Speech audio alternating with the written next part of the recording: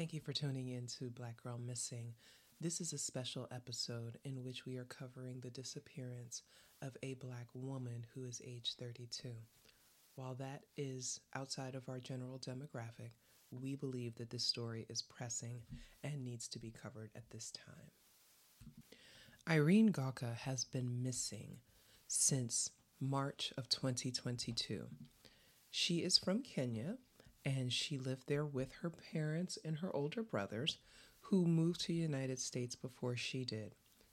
They moved to Idaho, and she did too. She joined them coming here wanting to get into healthcare because she wanted to help people. Her family describe her as loving and caring, and she stays very well connected. She likes to help people. They say she was a really sweet woman. So she moves to the United States, connects with her brothers, but then she meets a guy online, it's being reported as Craigslist, and they begin dating and they get romantically involved. Irene was not new to the United States this year when she went missing. She's been here since 2019. So we assume that is, she got here before the pandemic, before everything got shut down, and she had family here. So it wasn't like she was just coming out of nowhere. She came here to meet with her brothers and to start her new life. She wanted to study. Okay. So when she met this man, and his name is Nathan Heitman, they met online and they began dating. According to her family, though, they were off and on, okay? They had had some issues. They would date for a while, then they broke up, and then they would get back together. Eventually, though, she did move in with him. And so she left Idaho, where she was with her brothers, and moved to Gillette in Wyoming with this husband of hers. Now, she's 32 and he's 38. That's not a huge age difference. And she seems pretty self-sufficient. We know that she did have some cash saved up. It wasn't, a whole lot of money, but it was a few $1,000s she had saved up, likely because she wanted to go to school and wanted to put it towards that. So, when she met this man and moved in with him, he was aware that she has, these thousands of dollars. She also has credit cards and things like that. Now, according to her family, they talked to Irene like every other day. She was very much in touch with her family. I believe they had a group chat. They would do video calls. And the last time that she was seen by her family via video call was February 24th, right? So in this call, though, her parents noted that she did not seem like herself. She seemed like hungry, tired, a little despondent. Her eyes seemed a little like, not really like dead, but just kind of like she didn't have the life and the vitality that she normally displayed, And it's very interesting because the family had a phone plan that they shared. And so they could tell like something was up because they were like, well, wait a minute. We're getting these weird messages from her, these text messages that don't go in line. She's quick to pick up the phone and just do a video call. So why is she sending us text messages, right? So they were getting concerned about that. So the last video chat was on February 24th, 2022, and the last message they received was March 9th. Now, according to her older brother, the messages that she was sending were odd. Normally, Irene would converse with them with a mix of Swahili and some slang and Kenyan. This was CNN was reporting. But these messages that they were getting, her brother said it seemed like someone was using Google Translate to send them, right? So they either like super, super official or just not as casual as someone who, knows how to speak in slang in different languages, right? Then they got a message that said, "Dad, I dropped my phone in water and now the microphone doesn't work." Well, that doesn't really make sense. And then they got another one that said, I just want you to know I love you and I love and miss you and Mom." And her father says that they respond. This is all via WhatsApp. She says, he said, "We miss you. We want to see you, not just on chat on WhatsApp. We love you always. You will be my daughter forever." they knew something was up, right? So they're using, WhatsApp. And WhatsApp, I don't know, for people that are not familiar, WhatsApp is really great because it's Wi-Fi based, and people that live in different countries can communicate using Wi-Fi. And Wi-Fi tells you when someone has seen a message. It's got its own built-in read receipts and all those kinds of things. So it's easy to keep track of people and things like that. But something about those messages didn't sit right with them. So the family, they went and looked through the phone records, and they found a number that she had called a lot of times. That's how they found out that she had actually moved in with this guy. So until then, remember, I said that they were on again, off again. She had kind of complained to her family about, the relationship she had with this man. But that's how they found out that she was actually living with him. Okay. So that's when they were kind of concerned, because they were like, well, we thought you all broke up, only to find out that you've been living together. Okay. So that was suspicious. That started to make them a bit suspicious. So they got the last message on March 9th, and then they reported her missing on March 20th. Now, I have some concerns about that. Like, why wait that long? You haven't talked to her since February 24th. March 20th makes it almost a month, and you're just finding out that she's living with somebody else. I'm not sure I would have waited that long, but that's what happened. They waited, and then they reported her missing. Now, on that same day, an officer had talked to the guy. I think his name is Heitman. I'm pronouncing, I shouldn't say Hitman. It's Heitman. They talked to him because there was some other criminal case against him. And so what we learned is that there was already some issues with him stealing her money. Okay? He's been taking her money. He's been running up her credit cards. He even went and changed all her passwords for her bank accounts and her emails and things like that. And I'm just like, wait, pause. Why is he doing all of this? Is nobody suspicious of this? This is very weird behavior. I don't care if you're in a relationship. I don't care if you're together. This is very weird behavior, right? Now, her brothers have been driving all the way from Idaho to Wyoming to try to search for her and work with some search parties, which are just really now starting to kick up. I mean, they've been trying over the last couple of months, but now that this is getting more attention, more people are willing to help out and volunteering. Now, here's where it gets interesting.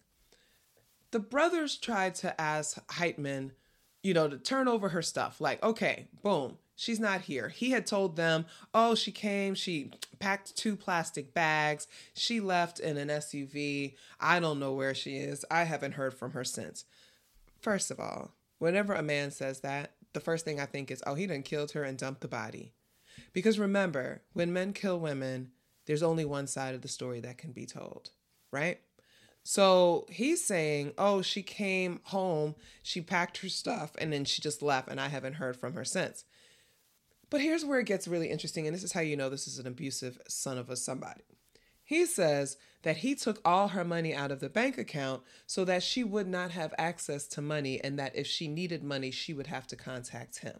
Now, that could be read as him being like, all right, well, this is one way to try to figure out where she is, but it can also be read as a manipulative, controlling boyfriend who is financially abusing her, right? And then when we learn that he ran up her credit cards and things like that, that's what it sounds like to me. So I don't for one second believe this story that she just came one night, took her stuff, and just left. This is a woman who talks to her family every other day. Why would they not have, been informed that she is leaving, or that this is something that happened, I gotta go somewhere or whatever, blah, blah, blah.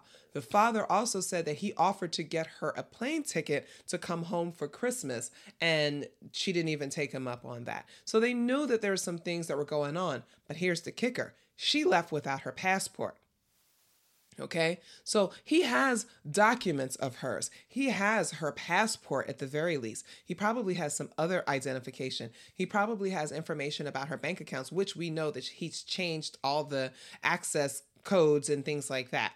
Okay, they also said that he is not working with detectives on this investigation. Now, he had been arrested also, I believe, in March of the same time.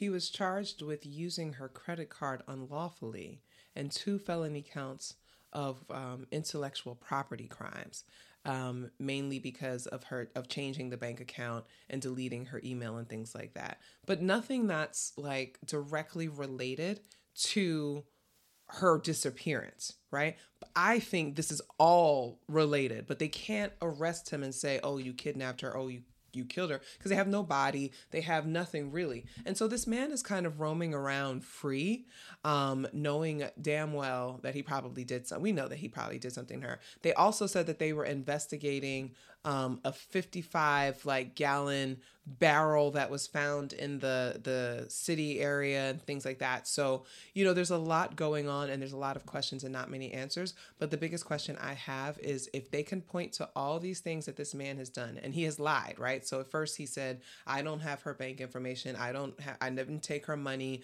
blah, blah, blah." But then he confesses that, yes, I took her money. Yes, I changed all her bank logins and her emails and all her social media and closed everything down and stuff like that. Like, why are we like looking at anybody else right now? And they said that he's a person of interest, but person of interest does not equal suspect. And unless you're, a suspect, they're not gonna arrest him. So right now we are in September. That is 6 months after this woman has disappeared. She's been gone for 6 months. And we're just now starting to hear about this in the mainstream, right? And I think what I was really bothered about was I was watching CNN this morning and they were doing a whole story on a white preschool teacher who went missing and, all the information, all the details, everything. And as we often talk about on this show about the missing white woman or missing white girl syndrome, how they will always prioritize and give urgency to missing white girls and missing white women. But yet here is a Black woman that has been missing, and nobody has really been talking much about it in the mainstream. It's only now starting to get into that space. And there's a couple of factors here. One, he's white. And so the man that she met with is white. And we live in a country where white men are basically allowed to do whatever it is that they want to do with women, especially if the woman is a Black woman.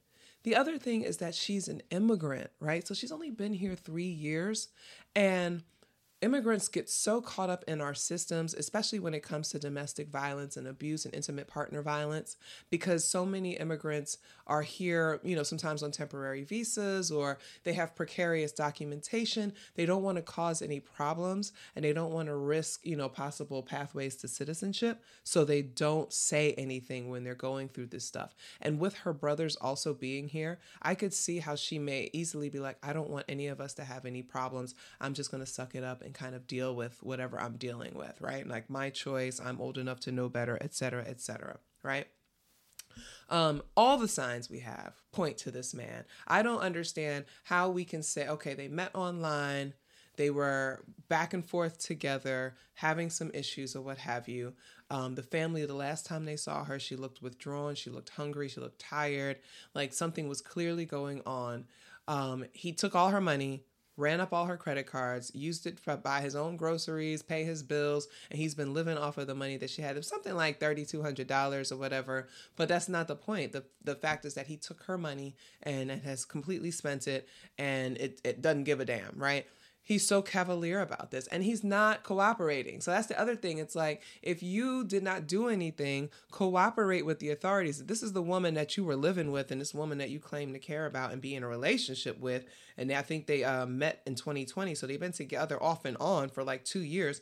If you care about her to the point where you're like living together, why would you not cooperate fully with the authorities and make sure you do everything that you can to try to help? And usually that's what happens when the men are the killers.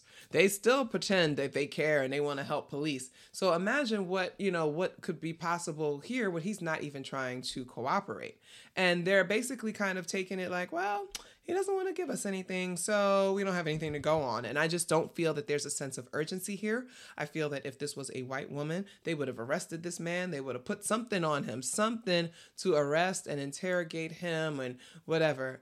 I personally believe that he killed her, or maybe has her stashed somewhere. and she's waiting to be found and hoping to be found. I'm hoping that she is still alive, and I'm hoping that, if she is going through something like this, that she is holding on and she is surviving. And I'm hoping that we can kind of elevate this story and do our part to contribute to making sure that Irene's story gets out there. They do have a website. It is whereisirene.com that has been set up by her family. You can go to that website and get all the information that you need. They have contacts on there. You can contact the Gillette Police Department, share your last encounter with her if you happen to know who she is. So again, Irene is Kenyan. She is short. She's brown skin. She wears glasses. She has short Afro textured hair. She's very slim and petite. She's 32. Her height was 5'1". She weighed 89 pounds. Her hair is black and blackish brown. Her eye color is brown. Again, she was last seen February 24th, 2022 on a video call. She had just moved from Boise, Idaho to Gillette, Wyoming. And her family is extremely concerned. If you know anything at all, definitely contact them. They're asking people to spread the word, so that's what we are doing. They even have a really great timeline here, kind of tracking everything that they know about the situation going back to July 2021, which is when they found out that she moved in with this man. So she'd been living with him for a little less than a year. It's really sad. Like we're going through, and it's just, I wish that Black women could get more attention, the same attention that white women get when they go missing. And I actually going to correct something I said earlier. I said that he was arrested in March. He's actually arrested in May. So the last time that they were talking to her was in March, but he was arrested in May on 5 felony charges of taking money out of her account, deleting her email, using her credit card, things like that. So that was in May. There is Crime Stoppers does have, they're offering a reward. You can call 307-228-4276. Again, that is 307-228-4276 anonymously. And he, it's just so sad. Thank you for listening to this special episode. Let's bring Irene home. Hopefully this story ends positively, where if we find that she is alive somewhere and that she has not been harmed, and that this maybe was just a case of her deciding that she wanted to just kind of get away for a while. But it doesn't look like that, and that's really scary. So let's do what we can to bring Irene home, or at least just find out what happened to her.